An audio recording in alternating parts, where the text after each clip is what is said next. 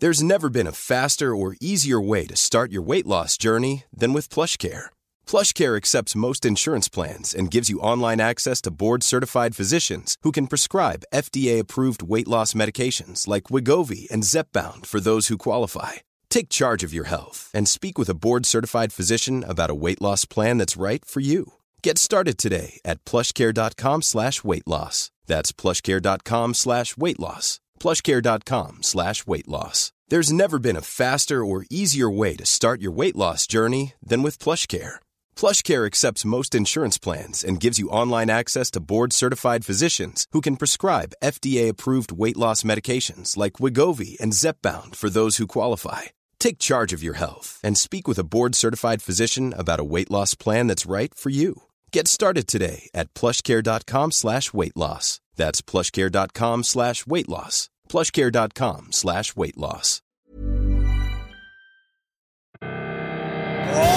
Welcome to the show. Fotballklubben.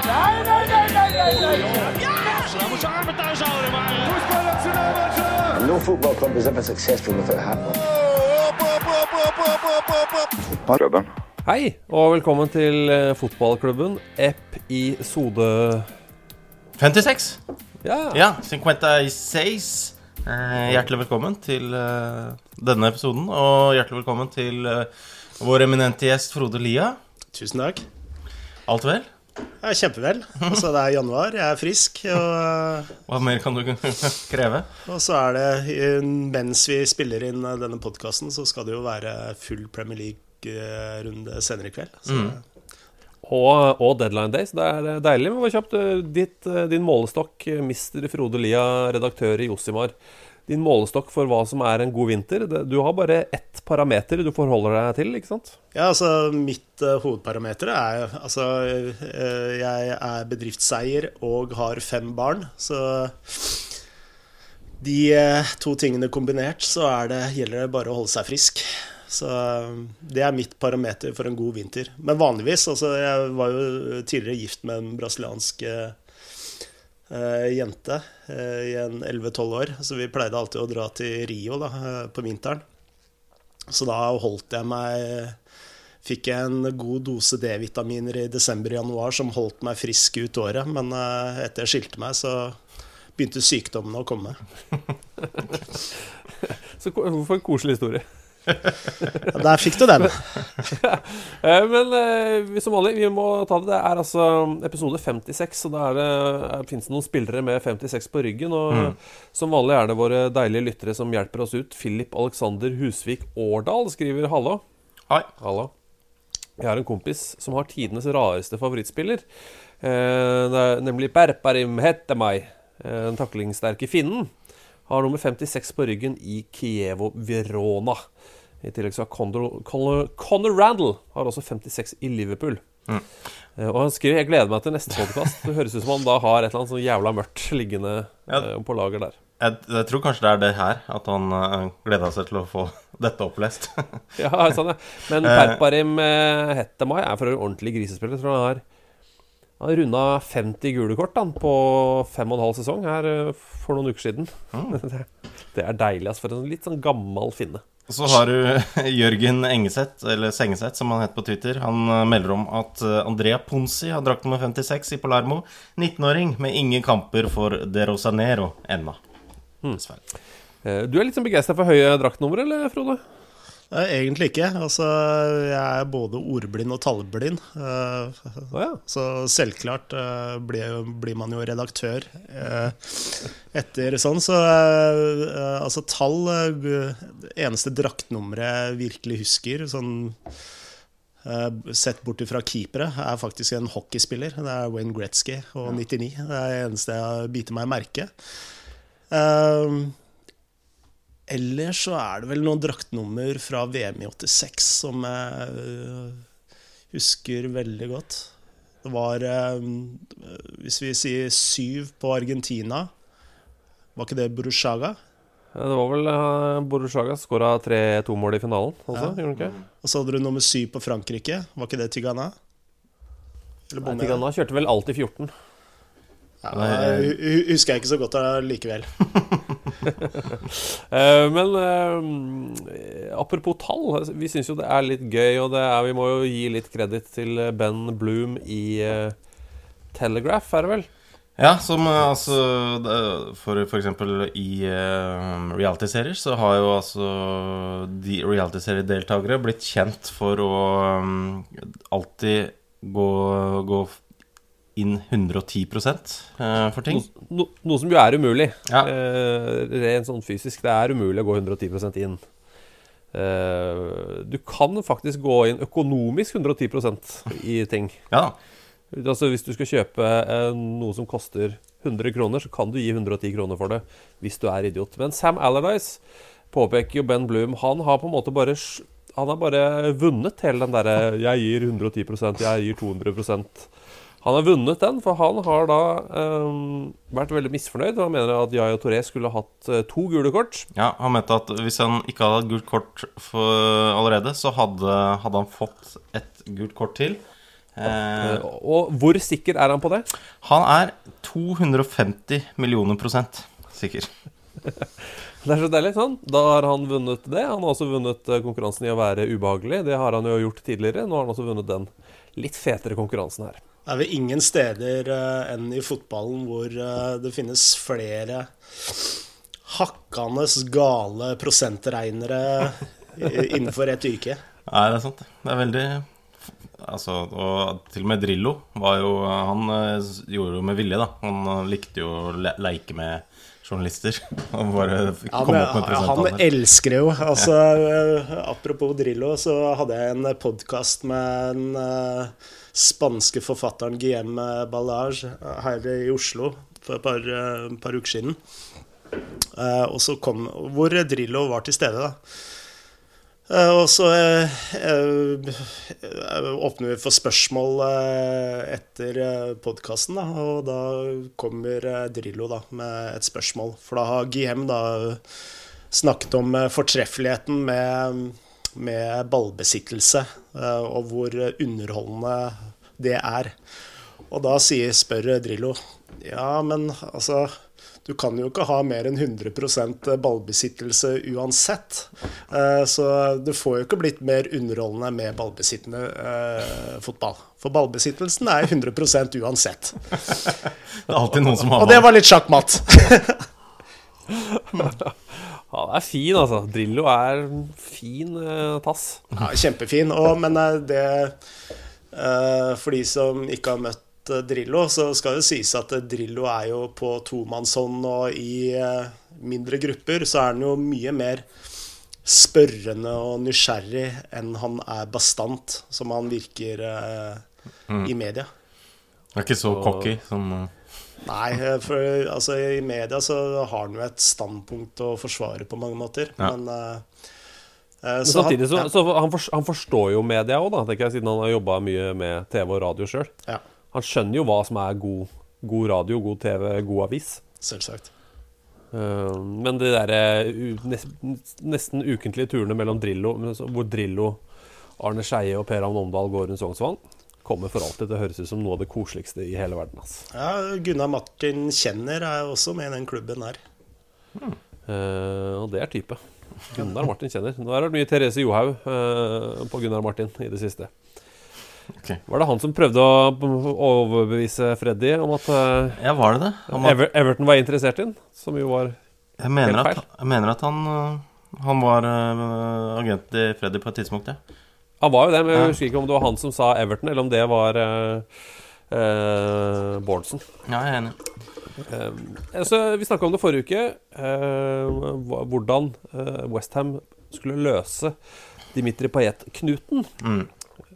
Nemlig bare sett en pris, si at du får gå for den prisen, så det greit. Nå har det blitt kvitt den.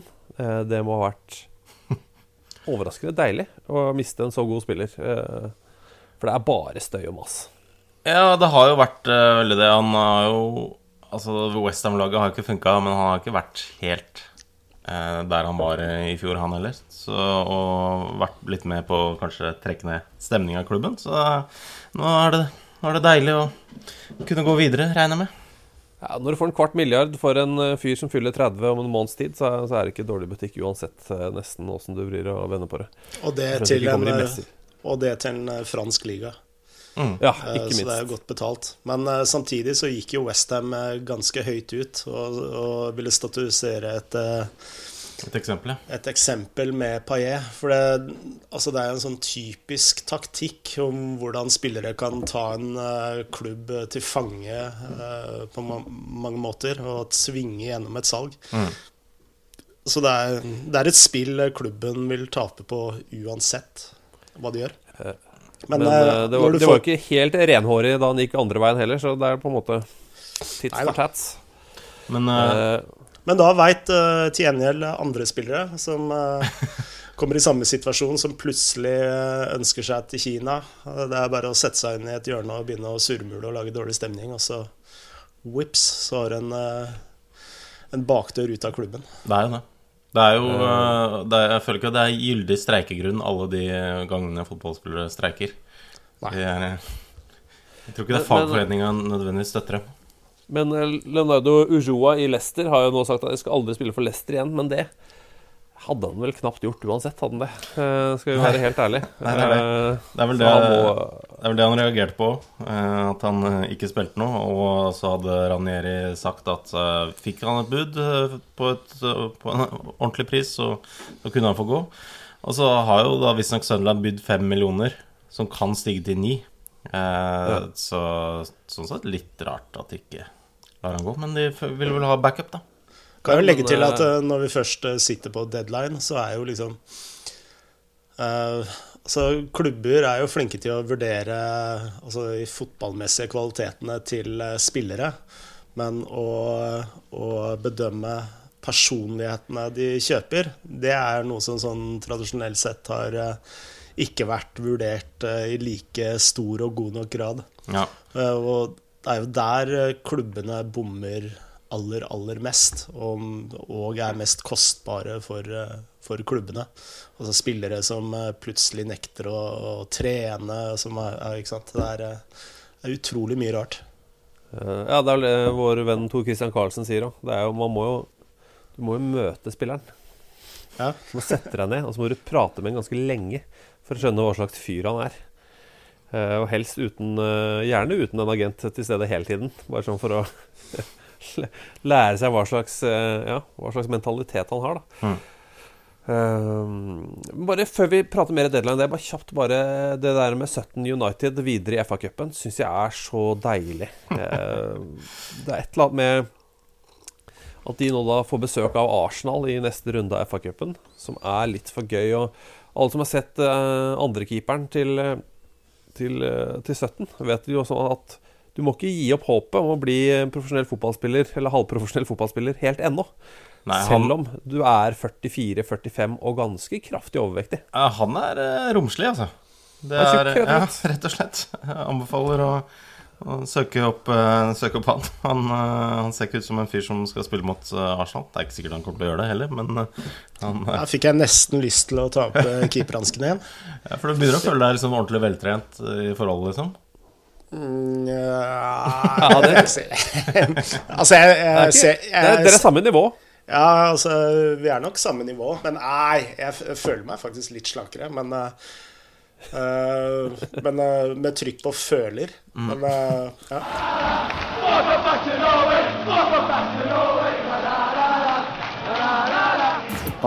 Nå er altså deadline day her.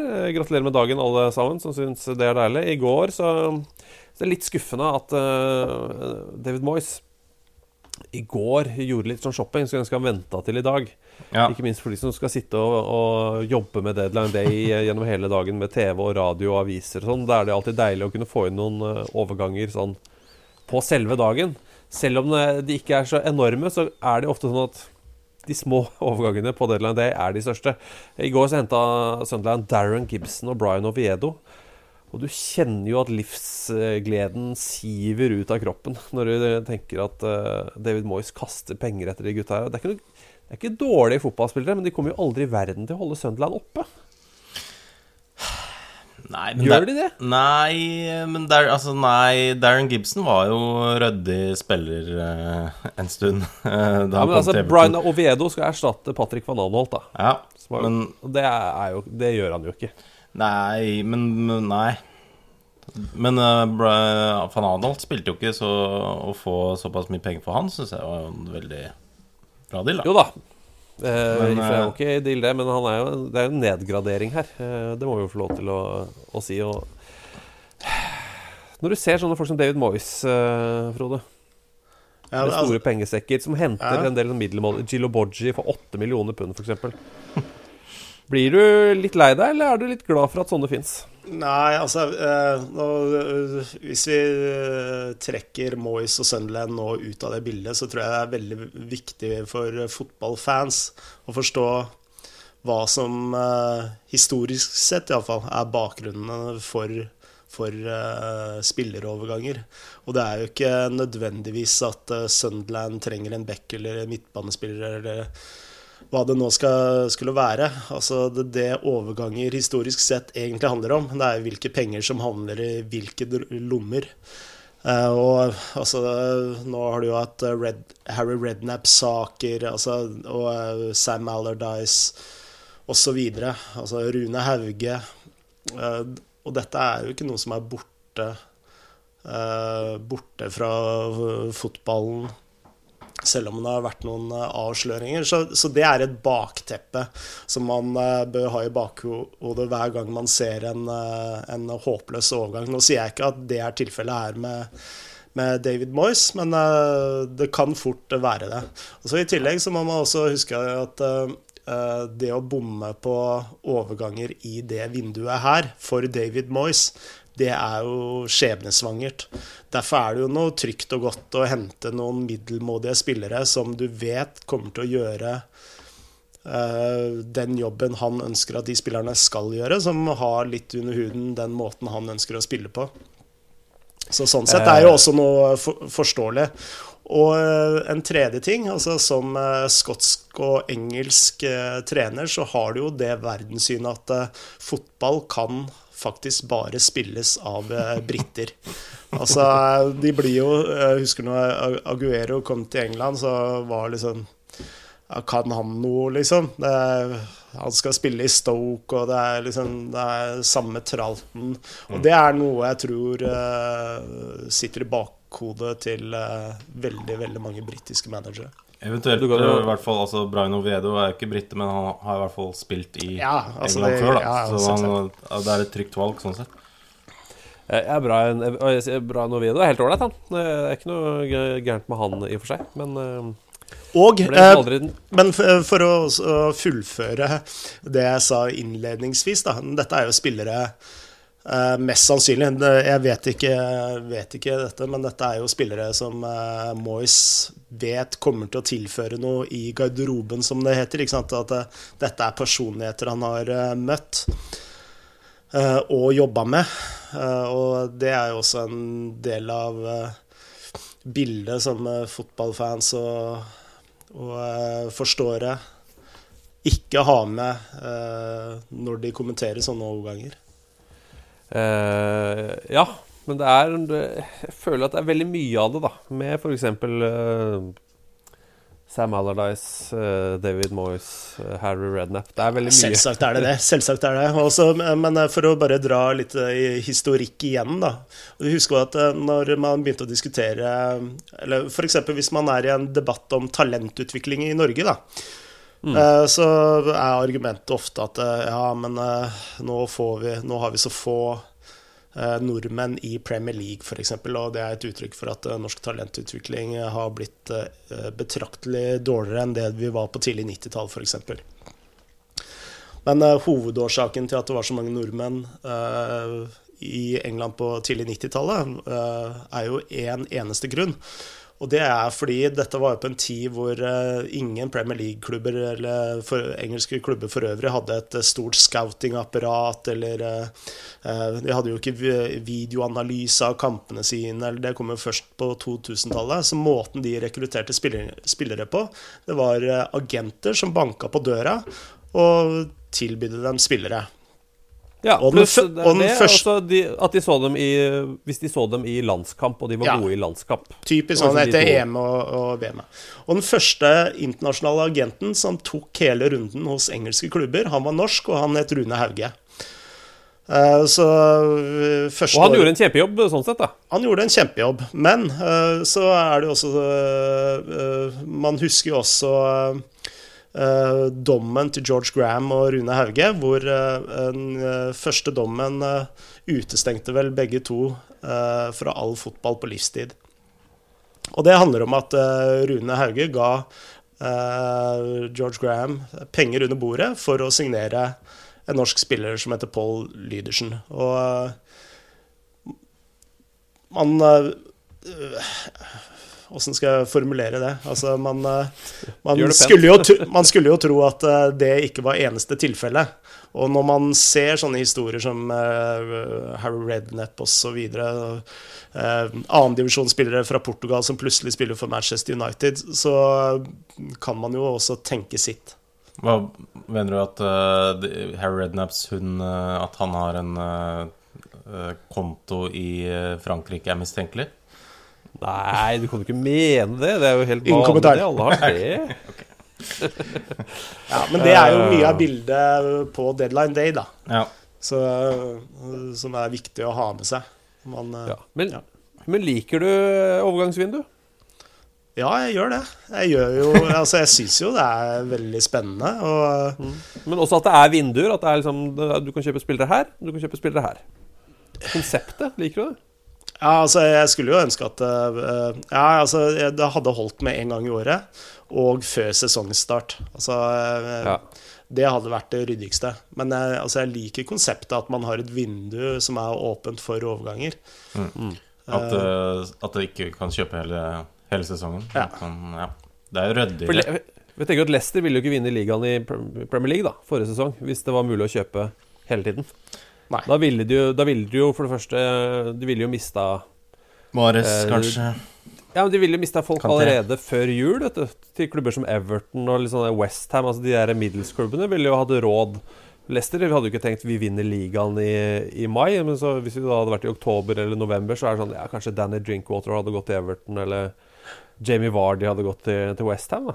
Altså det en svensk podcast som heter Corvino, som snakker veldig mye om liksom the mercado, altså businessen fotball da.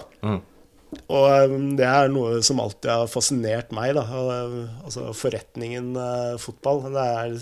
Det ikke hovedunderholdningen med fotball for meg, men altså, jeg synes det litt morsomt å se hvordan de beste italienske sportsdirektørene liksom ter seg i markedet, hvordan de rundlurer engelskmennene gang på gang, sånn historisk sett da. Så ja, jeg synes hele det konseptet med vindu og overganger veldig interessant. Men sitter du klistret liksom utover kvelden i kveld? Ja, det gjør jeg. Og særlig nå som vi har en full Premier League-runde i tillegg, så gjør jeg det.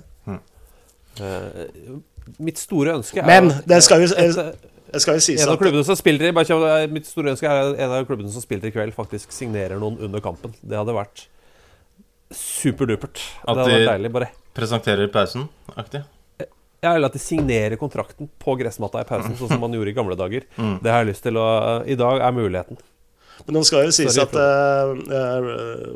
deadline day jo ikke det samme som det var for bare noen få år siden.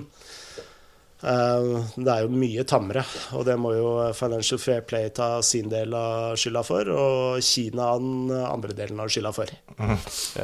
Skal vi ta en titt på Kina da? Ja, det kan vi godt. Det litt gøy, synes jeg da, det som foregår, at det plutselig bare syke mengder penger. Jeg snakket litt om det for flere år siden også, da sjeikene kom inn i Manchester City. Ja. Pratet med, hva var det? Erik Thorstvedt, og jeg synes jo at det var innmari gøy. Det var veldig gøy med at Abramovic kom inn i Chelsea. Det bare sånn, shit, det forstyrrer alt. Og jeg liker jo det lille kaoset som skjer når Kina plutselig bare øser milliarder av kroner inn i fotballen. Jeg alene om det? Nei, det jo altså både Hvis vi snakker om Premier League først da, altså Premier League hadde jo vært vanvittig mye fattigere hadde det ikke vært for eksterne eiere. Altså da mener jeg eiere utenfor England hadde kommet inn i Premier League, altså med City og Chelsea, for da hadde det jo bare vært de gamle gode klubbene som hadde fortsatt kunne verne om sitt hegemoni. Og det er jo det de har forsøkt å gjøre med Financial Fair Play, for det er jo de gode, gamle, store klubbene som har gått sammen for å prøve å forhindre nye Chelseaer, nye Cityer, nye Atletico Madrider og så videre til å komme til fotballmakta. For det var jo Manchester United, Milan, Bayern München som gikk sammen for å få Financial Fair Play på plass. Så det er jo litt av årsaken til at det har jevnet seg litt ut. Og hvis du ser en liga som Bundesliga da, så er jo den mer ujevn fordi Bayern München har klart å holde de andre økonomisk unna seg. Fordi det er begrensninger for hvor mye ekstern kapital man kan skyte inn i klubbene. Men se på Kina da, nå. For noen navn, altså. For noen, ok, det er noen liksom dinosaurer da, på managersiden da, altså Scolari i Evergrande, Pellegrini i Hebei, i tillegg altså, Sven-Göran Eriksen, men han er jo nede, han må gå ned i andre divisjon i Kina for å få seg jobb nå. Fabio Cannavaro er der i Tianjin, Villas Boas i Shanghai. Det er ikke smågutter dette her? Nei, altså managerne var jo de første som dro over. Men altså, det er jo ikke bare spillere. Altså, Real Madrid har jo masse ungdomstrenere i Kina. Så de satser jo enormt på ungdomsakademier også. Og de fleste lagene har jo et uttalt mål om at det skal være flest kinesere på laget, og hovedmålet til president Xi Jinping er jo at landslaget skal komme til VM og vinne VM. Det er jo det store målet.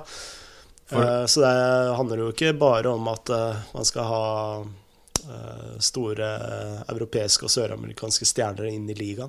Nei, for nå har de jo begrenset antall utlendinger som kan spille på. Ja, nå er det vel 3 eller 4 per lag. Jeg lurer på om det var 3 per lag, at de kan starte med. Så da er det jo 8 kinesere på hvert lag, og da er vel tanken at disse gode utlendingene skal heve dem. Ja. Men det er jo også en del av... Er brøken litt feil, eller? Burde det, hvis de vil heve nivå, burde ikke den brøken skrus til litt? 3 av 11 er vel ikke nok til å heve? Bør det ikke være altså 5 av 11 eller 6 av 11? Det var vel 5, og så bykket de ned fordi folk brukte for mye penger. Så det er vel derfor. Ja, altså, ikke bare det, men altså, kinesere er jo veldig nasjonalistiske. Så de var også veldig redd for at man skulle liksom frastøte seg fansen, da, fordi fotball det er den største TV-idretten i Kina, selv om NBA er vel så populært. Så det var jo også en av årsakene til at de gjorde begrensninger på akkurat det. Men det er jo ikke nødvendigvis det at overgangssummene til Kina er så eller fra Kina er så enorme, men det er den differansen mellom verdi og pris. Fordi når man ser på de største overgangene innad i Europa da, eller fra Sør-Amerika til Europa, så er man stort sett ikke så langt unna verdien, spillerens verdi og prisen, mens i Kina så ser man liksom en differanse. Hvis vi snakker om pund da, så ser du ofte en differanse på 10-20 millioner pund i differanse mellom verdi og pris, og det er jo enorme summer. Jeg kan bare som et eksempel da, nevne den 8. største overgangen i verden i år. eller 2016-2017 vindu. Og han heter Shendong Shang. Har du hørt om han? Jeg har jo i og for seg hørt navnet, men jeg har jo ikke sett han spille. Nei, jeg har aldri hørt om han, så da vet du mer enn meg. Men hvis man bruker transfermarkt hva var prisen igjen? Han ble solgt for 17 millioner pund. Altså 170 millioner norske kroner rundt regnet da. Men det som det drøye her da, det at hvis man legger transfermarkt sin verdivurdering, altså det ikke noe fasit, men det en pekepinn. Litt som BMI for oss overvektige. Så hadde han en verdi på 400 000 pund. Ja. Og der ligger differansen. Oscar for eksempel har en verdi på rundt 29 millioner pund, blir solgt for 51. Mens Julian Draxler, som gikk fra Wolfsburg til Paris Saint-Germain, har en verdi på rundt 28 og går for 34. Altså mye nærmere da. Ja. Og sånn ser man egentlig veldig konsekvent gjennom alle overganger. Men det ikke sånn at de må investere, for dette jo litt Manchester City, da sjeikene kom inn. Ja. Da ble det altså pumpet inn nesten sånne summer som du sier nå. Altså de ga jo 10 og 12 millioner, nesten for mye for spillere, bare for å få dem, bare for å etablere seg selv på 1 eller 2 hyller høyere enn der de da. De bare innså at vi må kaste bort en del penger for å kunne begynne å tjene penger eller bli bedre I fremtiden.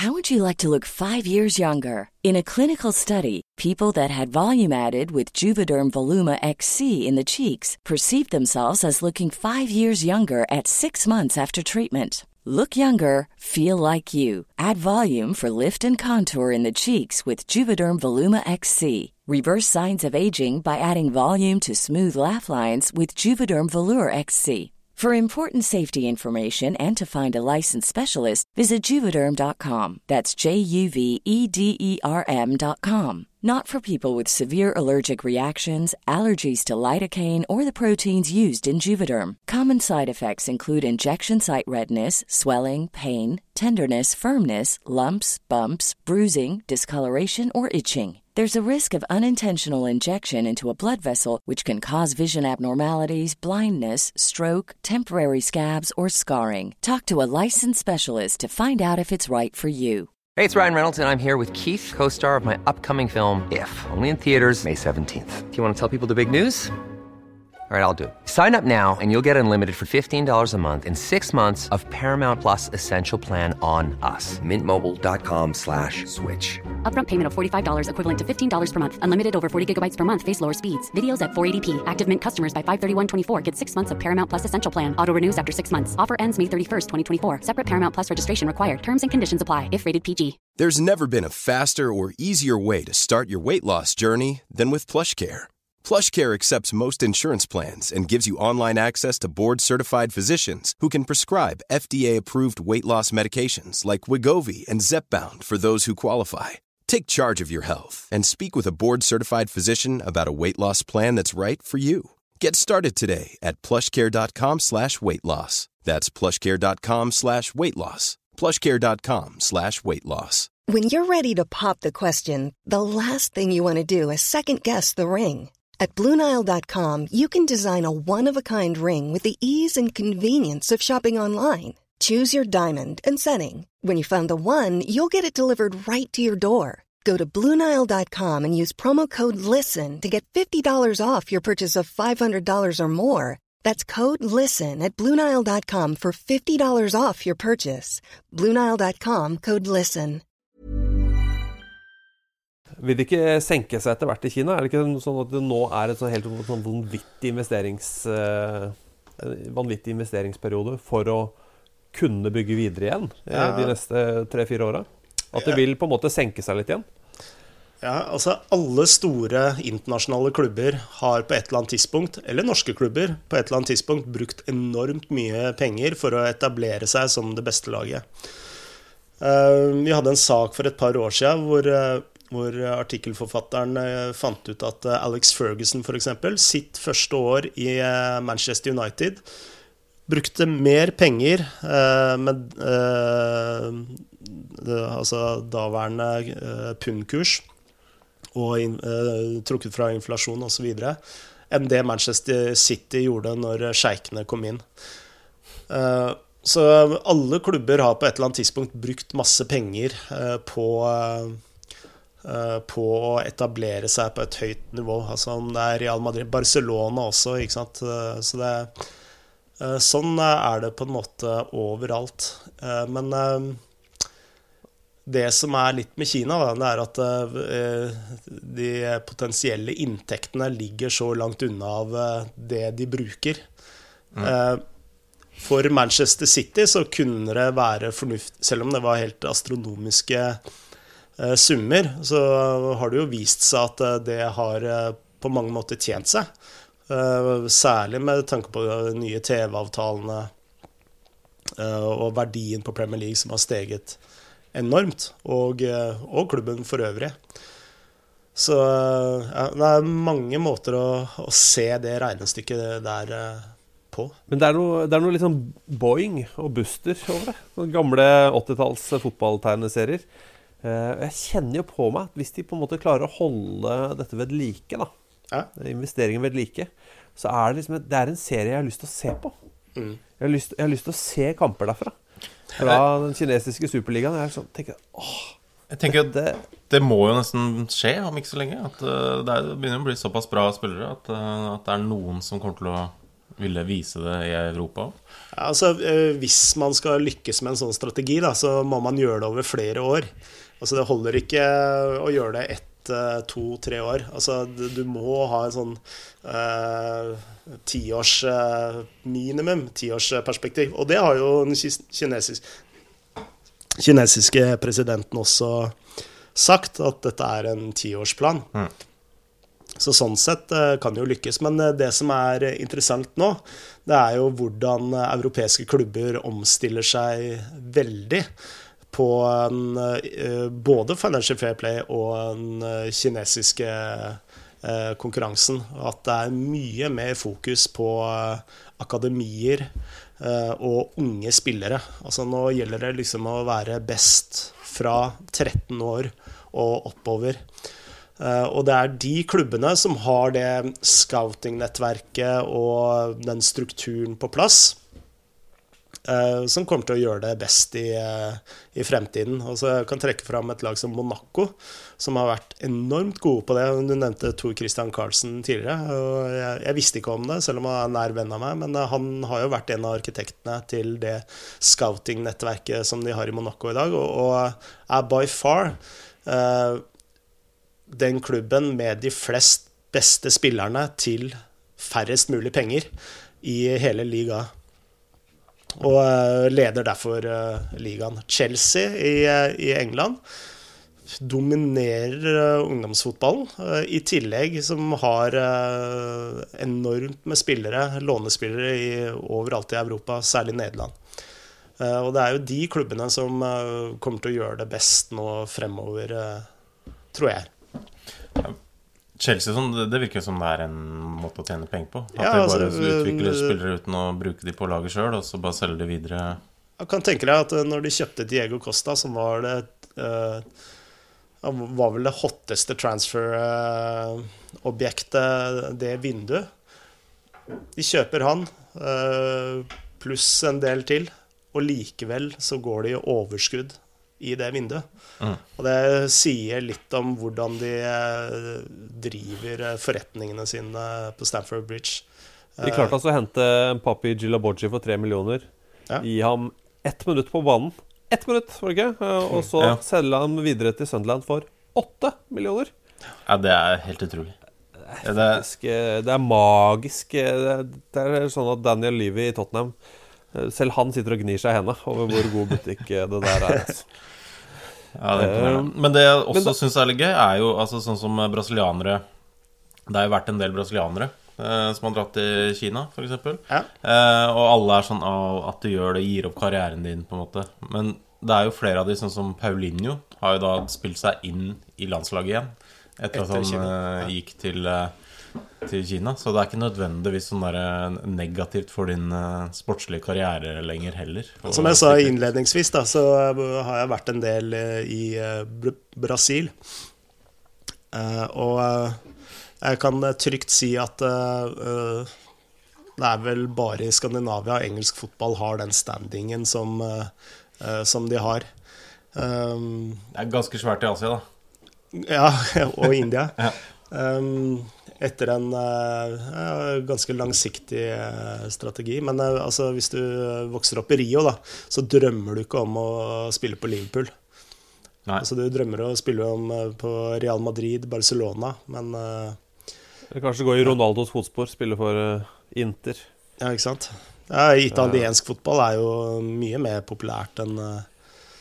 Men fortsatt, det jo gode gamle da I Kina, som vi har nevnt sikkert 18 ganger før, men en av tidenes, jeg vet ikke om det fortsatt tidenes mest sette Premier League-kamp borte I Kina, jo det var Everton mot Manchester City for mange år siden, da Manchester City var skikkelig ræva. Og det var enkelt og greit, fordi Lee Thier spilte for Everton, og Sun Ji-hai spilte for Manchester City. Så 600 millioner. Ja. Rett på. Fantastisk match, veldig, veldig gøy. Og, ja. Du må ha noen kinesere som faktisk spiller, det holder ikke å ha dem I troppen. Men det jo idiotisk av oss å sitte her da, tidlig på deadline day, og så snakke om overganger som kanskje skjer I løpet av deadline day. For det å legge ut en podcast, det tar noen timer. Så fra vi sier dette til den ligger ut, så kan enten disse dealene falle gjennom, eller faktisk gjennomføres. Men det mye snakk om Branislav Ivanovic ut fra Chelsea, Moussa Dembélé fra Celtic. Ikke han Tottenham Moussa Dembélé, men Celtic, unggutten, til Chelsea. Han 13-åringen? Nei, ikke han Dembélé. Ikke han Dembélé heller, Nei. Alle heter Dembélé nå for tida. Ja. Men det noe vi vil skal skje? Det noe som du tenker, det var gøy om de gjorde noe I dag? Ja, altså, jeg håper jo at Hull kjøper de 5 spillere, sånn som de har, sånn som går rykter om, at de har 5 bud inne. De har jo signet en allerede, Andrea Ranocchia. Men de trenger jo I hvert fall litt, etter at de har solgt Snodgrass og kanskje kvitt seg med Andrew Robertson også. Og så det jo det så mange nordmenn der at det hadde vært gøy om de holdt seg oppe. Det hadde vært gøy å slippe å ha Omar El Abdelawi og Dio I hvert fall I Championship, Frode. Det jo gutter man under suksess. Ja, og særlig Omar jo en god favoritt hos meg. Jeg kjenner han jo ganske godt. Han jobbet I et sted som het Natt og Dag tidligere, og vi hadde kontor oppe I Akersbakken oppe I Oslo. Og da hver gang vi gikk opp til Rema og var veldig mye helgejobbing da, og hver gang jeg gikk opp til Rema 1000, så satt Omar og enten triksa alene eller dribla resten av løkka på rumpa oppå Ila-taket der. Og det drøyeste jeg husker en gang jeg så han oppe på Ila-taket, og så skulle jeg gå hjem, og jeg bodde oppe på Etterstad, og så gikk jeg forbi Dælinga, og da spilte han søren meg på Dælinga senere på kvelden også. Og jeg spurte han om akkurat det, for jeg var I intervjuet han når han spilte for Braunschweig, jeg og Eivind Sunde. Og da fortalte han at han spilte på flere lag samtidig I Oslo når han var yngre. Da. Så han liksom var innom Sagene på Gryner og kunne ofte spille 2 kamper på en dag også. Og så han jo en fin fyr, det liksom deilig. Ja, kjempefin fyr. Folk med ordentlige verdier, det liksom deilig. Alle ikke bortskjemte kjipe folk I fotball. Apropos det, jeg kan jo nevne at han fortalte at han hadde spilt på Manchester City sitt andre lag, og da spilte han som sånn, hva heter det, indreløper, bak Aguero og var det Seco eller... Jeg husker det var I hvert fall Aguero og James Milner spilte på det andre laget. Og et par dager etterpå så han troppet opp på Gryners andre lag og spilt der også. Så Nei, jeg håper de holder seg, altså. Det rett og slett okay, Asam Allam ikke verdens feteste klubbeier, men Omar kanskje verdens feteste fyr. Ja, han jo bare på lån, så hvis de skulle rykke ned, så har han jo... Jo, men du vil jo ha han der. Jeg vil at han spiller fast for Hull i Premier League med en permanent overgang, enn at han går tilbake til Olympiakos. Ja, og da spille i Championship, det unner jeg ingen. Det virker mannevondt. Det ikke en skjebne verre enn døden, liksom. Det jo du tjener bra med penger, og du får spille fotball og... Ja, men det et sted hvor fotballspillere utvikler seg. Ikke utvikler seg, eller dør vel kanskje å trekke det litt langt, men ja. Og Dio da, bare kjapt, vi glemmer jo det hele tiden. Han skåret altså denne Premier League-sesongens første mål med en sinnssyk brasse som han og Abel Hernandez tok sammen, en dobbeltbrasse. Ja, vi har jo noen høner å plukke vi to, Alexander, med Abel Hernandez. Ja, jeg synes jo han ekstremt oppskrytt, og ikke oppskrytt, men han passer ikke til Premier League. Han ikke god nok. Ja, det kan jeg være enig i. Til å spille fast i Premier League, og det har han vel vist, føler jeg da. Og når jeg snakket han opp, det var jo vel i TV2-studioene før prøve-VM. Ja. Så han, det jo en annen type spiller på landslaget, skal jo sies. Men han litt sånn som Cameron Jerome da. Veldig god i Championship. Altså kjempegod i Championship. Førstemann jeg ville signert på en måte. Men da må du bare passe på at han ikke der når du har rykket opp. Jeg har ikke sett den god i Premier League jeg heller altså, Nei, man var jo i Championship i fjor så var han jo helt vill. Altså, han skåret nesten målsnitt på 0,9 mål per kamp eller noe. Og i Palermo så var han jo også, synes jeg da, utrolig god. Det jo mange spillere som har nedrykksklausuler i kontrakten sin, men klubber kan jo også innføre opprykksklausuler på en måte. Altså at hvis vi rykker opp, så må du gå.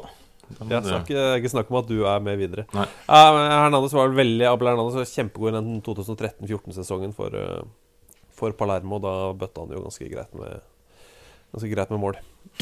चंडकार नट्टा नट्टा बड़ा सा पूरे छत्र का नट्टा मतलब आसपास में डाली मोराली पर बड़ा सा पेंटे पर नट्टा नगाते बोले के ना मारबा पूरा लिपा का डबल तो डालता तो करिए पड़ा देखो तो सुतुर कोलंबियर भी गोल कोन लंका 7.5 मिनट पर ताप कोले 7.5 मिनट को पूरे दनी en overgang som jo på en måte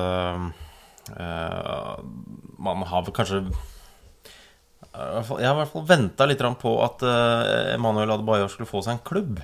Han har jo drivet og holdt på veldig mye alene nede i Togo og drivet og organisert egne kamper bare for å holde seg matchfit, fått inn mye sånne kompiser og landslagsspillere fra Togo og hentet dem inn og spilt kamper der, men han har jo altså ikke hatt en klubb, men han har spilt nå under Afrikamesterskapet, og så har han altså blitt signert av en klubb som heter Istanbul Basaksehir, og det jo årets overraskelseslag egentlig i Tyrkia. De ligger på andreplass rett og slett, akkurat nå. Det ligger bare 2 poeng bak Besiktas. Det ligger noen poeng foran Galatasaray. Ja, og det en pussig klubb.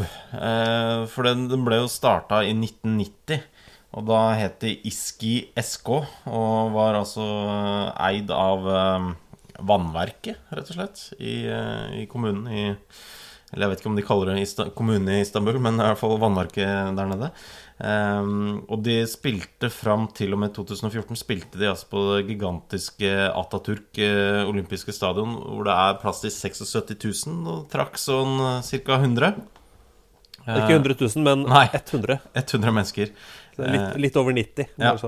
Men de har nå fått et eget hjem, Fatih Terim stadion, og trekker da litt over 2000. Så det jo imponerende at de klarer å holde på helt opp i toppen der. De ligger oppe altså på andreplass og henter Emmanuel Adebayor, men de har jo ingen ordentlig målskårer. Og sånn sett så det greit. Toppskåreren deres etter 20 matcher eller noe har 6 mål, og det å da ligge på andreplass i den tyrkiske ligaen, det jo faktisk det ganske svært. Da må du ha god keeper. Hæ? Da må du ha god keeper. Sikkert. Da må du ha veldig god keeper. Ellers så det også en fyr som heter Petter, som har sendt oss en melding. Dårlig kombo med venstrefilskjøring og Mbaye. Spent på å se han utfordrer Walter Massari sitt temperament. Og det jo da altså Mbaye Niang, som hentet av Watford fra AC Milan. Og han har jo en liten historie da, rett og slett. Han har jo halvannet år betinget fengsel, blant annet. Etter å ha hva skal vi kalle det? En hit and run med bilen sin. Det å kjøre på noen og så stikke av, det noe av det verste du kan gjøre. Og han gjorde det han. Ja, han har kjørt uten førerkort, ikke så rart, siden han da ikke var gammel nok til å ha førerkort. Ble tatt, sa han, mitt navn Bakay Traoré, som lagkameraten hans. Ja. Som også jævla lojalt og fint og koselig. Og nå han da altså i Watford. Det kan fort bli ganske en slitsom opplevelse for både han og Mazzari. Absolutt. Jeg har også blitt tatt uten førerkort før jeg var gammel nok. Ja. I Enebakk? I Enebakk, ja. Med min beste kompis Toshi, som han het. Da prøvekjørte vi Opel Asconaen til mammaen hans. Og det var sånn, det sto inne i en sånn halvferdig garasje. Og vi bomma på gassen og bremsen, så vi kjørte gjennom garasjen og havna i hagen til naboen, som var politimester Hansen i Enebakk. Okay. Så vi ble tatt på fersk gjerning. Ja. Så du erklærte deg skyldig? Ja, det ikke så mye valg. Men Morten Finstad har akkurat sendt oss en melding på Twitter. Snakk litt om Enebakk, da. Enebakk-prat, ikke om fotballen der, men om hvordan det å være der ellers. Nå fikk du vel beskrivelse av hvordan det på Enebakk, ikke? Ja, nei, altså, vi var vel 12 år. Jeg var 12 år da jeg flyttet til Enebakk fra Lørenskog. Ikke da du kjørte? Jo, det var nå 12. Yes. Så ja. Men sånn var helt vanlig det, ute i Enebakk. Men det jeg kan si så mye, så jeg anbefaler ingen å la unga sine vokse opp i Enebakk. Okay. Vi må speede opp litt grann, for vi babler jo så voldsomt da, gitt. Men vi har jo Afrikamesterskapet. Jeg vet da, vi må ta en Watford-vits, siden vi nevnte Watford. Det fra Carl M. Torgrimsen, som har en vits. Du så glad i sånne vitser, Thomas. Ja, jeg elsker det. Hvorfor kan ikke jeg få rabatt når Nordin Amrabat? Ja, den holder nesten. Holder nesten. Jo, også bare kjøpt på overganger. Vi nevnte, jeg har jo snakket om Tor Christian Karlsen. Maccabi Haifa har kjøpt Fitim Azemi. Gammel Follo-spiller. Han en gammel Follo-spiller. Han var jo veldig god i Bodø-Glimt også, innimellom. Jeg veldig spent på det, altså. Om han jo en veldig sånn power-spiss, så burde kunne skåre mål mange steder. Han. Det som litt mangelvare i Israel, det spillere som hva skal jeg si, har en løpsradius mer enn en meter. Så sånn sett passer han veldig inn i Israel og Haifa. Så jeg vet jo at Haifa trenger litt spillere som jobber litt. Det blir spennende, vi gleder oss. Det har vært gøy å ha fått en norsk toppskårer i israelsk Nå hører jeg bare Nils Arne Eggen i bakhodet her skrike Haifa og bakgårdsklubb. Men altså, det vel en klubb som har i snitt nesten 30 000 tilskuere på hver eneste kamp. Ja, og Sami Offer stadion, bare ta en titt på Sami Offer stadion. Ja. Ingen bakgårdsklubber har et sånt stadion. Det er et av de fineste stadionanleggene i Europa, rett og slett. Han fikk jo debuten sin i går da. Fikk 25 minutter der på slutten i 2-2-matchen. Fitim Azemi. Vi følger med. I tillegg så har vi jo snakket en del om Afrikamesterskapet her. Senegal røyker jo, som jeg lanserte, og det vel som det har blitt påpekt, som vi glemmer fra Afrikamesterskap til Afrikamesterskap. Og det irriterer meg at vi glemmer det fra gang til gang. Du trenger ikke være dritgod for å komme deg til semifinalen i Afrikamesterskapet. Det viktigste at du tetter igjen bakover. At du skraper deg gjennom. Og det er jo det for eksempel Egypt da, har gjort nå. Imponerer veldig få, men det blir 1-0, semifinale. Det er jo noe Egypt har gjort 5 ganger tidligere. Så, ja. Og det er jo da... Det er ikke et lag som får deg til det får du ikke til å koke i pungen av fotballglede. Nei, altså Egypt er vel litt sånn som Tyskland var før 2003. Ja. Jeg er enig. Gjennomorganisert, brautende, kynisk, ja. Litt kjedelig. Gjerne med 1 eller 2 spillere som slenger av gående noen spyttklyser. Så du håper Burkina Faso tar dem i semien? Ja, altså sånn tradisjonelt så har jeg vært veldig svak for Kamerun da. Men ja, det blir Kamerun-Ghana i den andre, Burkina Faso-Egypt i den første da. Du har jo hele tiden snakket om at det har vært gøy med Burkina Faso, så nå må jeg bare slenge meg på det, fordi Senegal, som jo var min favoritt, røyk i straffekonk her. Det er noe, hadde vært, altså Burkina Faso har jo vært i en finale, var vel i finale i 2013, ellers har det jo veldig få resultater å vise til, så jeg synes det hadde vært morsomt. Hadde vært koselig. Irriterende, eller? At Afrikamesterskapet ikke går på norsk TV, Frode? Ja, kjempeirriterende. Fordi sånn, for en nøytral tilskuer så har det på mange måter vært et av de mest sånn underholdende mesterskapene av de store mesterskapene de siste årene, synes jeg da. Det er fantastisk. Mest underholdende er det utrolig gøy. Ja.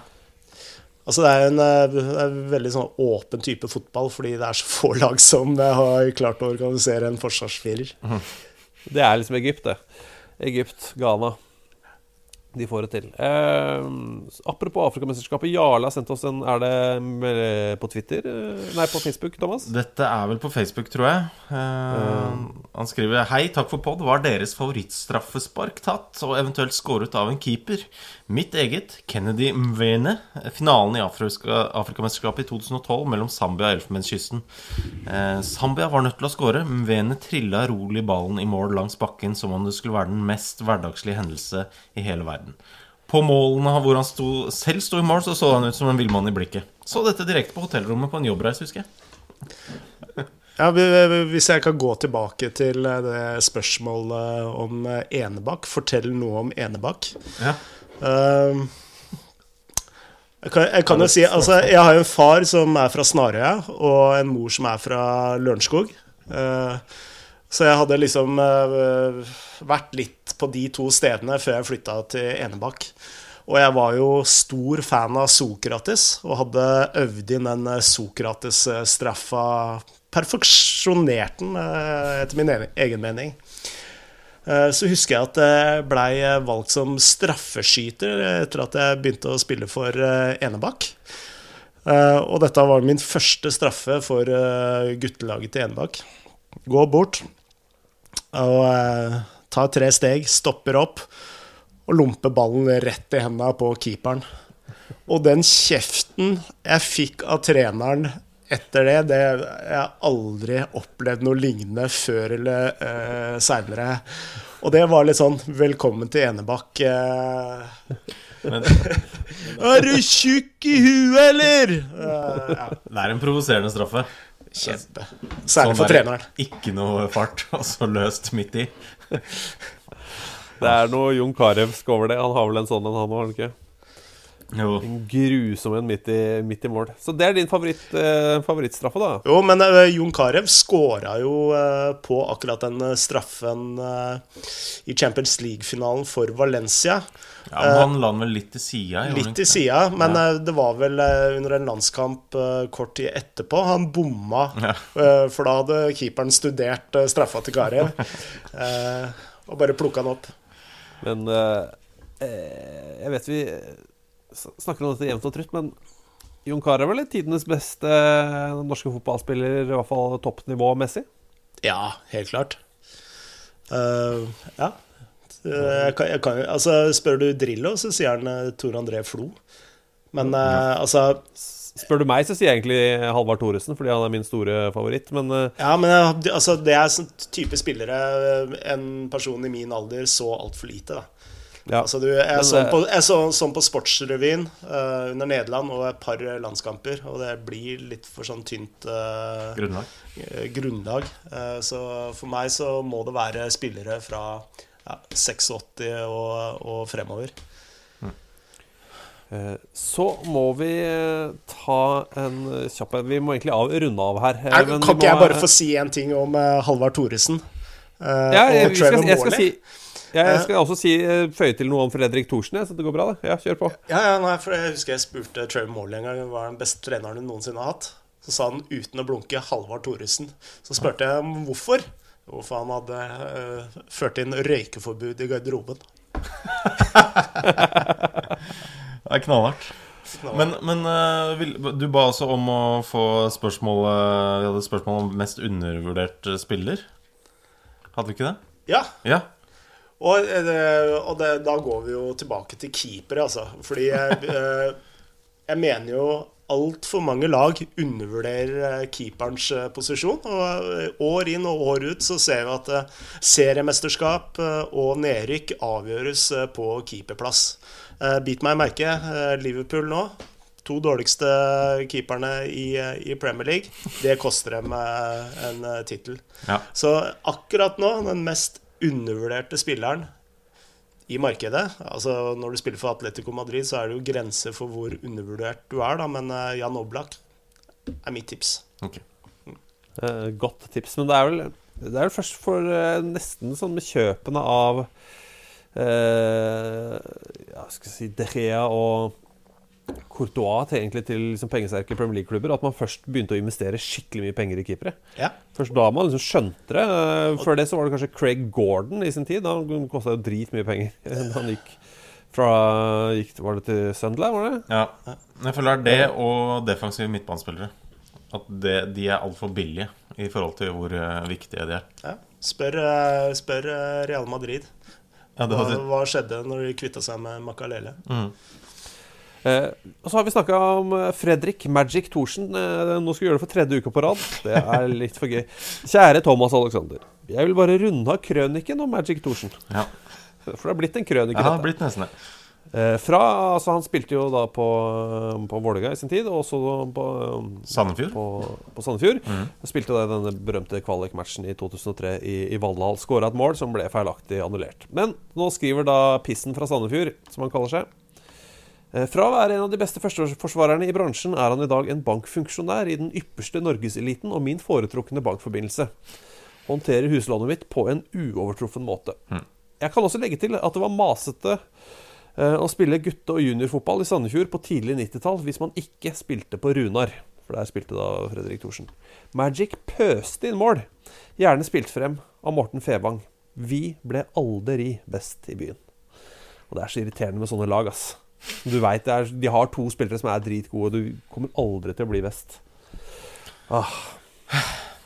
Men Magic, så nå må vi ha fullført hele krøniken om Magic Thorsen. Det kan ikke være noe mer igjen nå. Jeg tror neste uke kanskje blir Magic fri.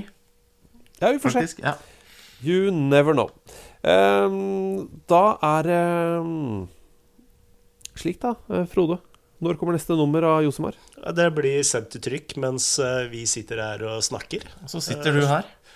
Fordi jeg har sparket vedkommende som gjør layout for Josemar. Altså meg. Så neste Josemar kommer i rykende fersk layout. Og mye tykkere. Nå går vi over 100 sider. Så det har økt sideantallet med 20 sider. 20-30 sider. Hva favorittreportasjen din i kommende nummer? Og det jeg må si at det en sak om Afrikamesterskapet skrevet av Nils Henrik Smith, som noe av det bedre jeg har lest av en norsk fotballskribent noensinne. Og i Josemar. Altså, jeg tror det en sak som kommer på topp 3 over skrivekunst, så den utrolig fornøyd med. Ja, jeg synes det var noe vi kan gå ut på den. Det fint. Takk skal du ha, Frode, for at du var med. Tusen takk for at jeg fikk komme. Og Thomas, vi snakkes om en uke, eller? Ja, jeg synes det. Da kanskje det kommer noe gøyal informasjon om ting vi skal gjøre ute blant folket igjen. Ja, sant det. Ha det. Ha det. Ha det. I'm standing here in front of the Eiffel Tower. What a magic. Planning for your next trip? Elevate your travel style with Quince. Quince has all the jet-setting essentials you'll want for your next getaway, like European linen, premium luggage options, buttery soft Italian leather bags, and so much more. And it's all priced at 50 to 80% less than similar brands. Plus, Quince only works with factories that use safe and ethical manufacturing practices. Pack your bags with high-quality essentials you'll be wearing for vacations to come with Quince. Go to quince.com/trip for free shipping and 365-day returns. Mom deserves the best, and there's no better place to shop for Mother's Day than Whole Foods Market. They're your destination for unbeatable savings, from premium gifts to show-stopping flowers and irresistible desserts. Start by saving 33% with Prime on all body care and candles. Then get a 15-stem bunch of tulips for just $9.99 each with Prime. Round out Mom's menu with festive rosé, irresistible berry chantilly cake, and more special treats. Come celebrate Mother's Day at Whole Foods Market. Imagine the softest sheets you've ever felt. Now imagine them getting even softer over time. That's what you'll feel with Boll & Branch's organic cotton sheets. In a recent customer survey, 96% replied that Boll & Branch sheets get softer with every wash. Start getting your best night's sleep in these sheets that get softer and softer for years to come. Try their sheets with a 30-night guarantee. Plus, get 15% off your first order at bollandbranch.com. Code BUTTERY. Exclusions apply. See site for details.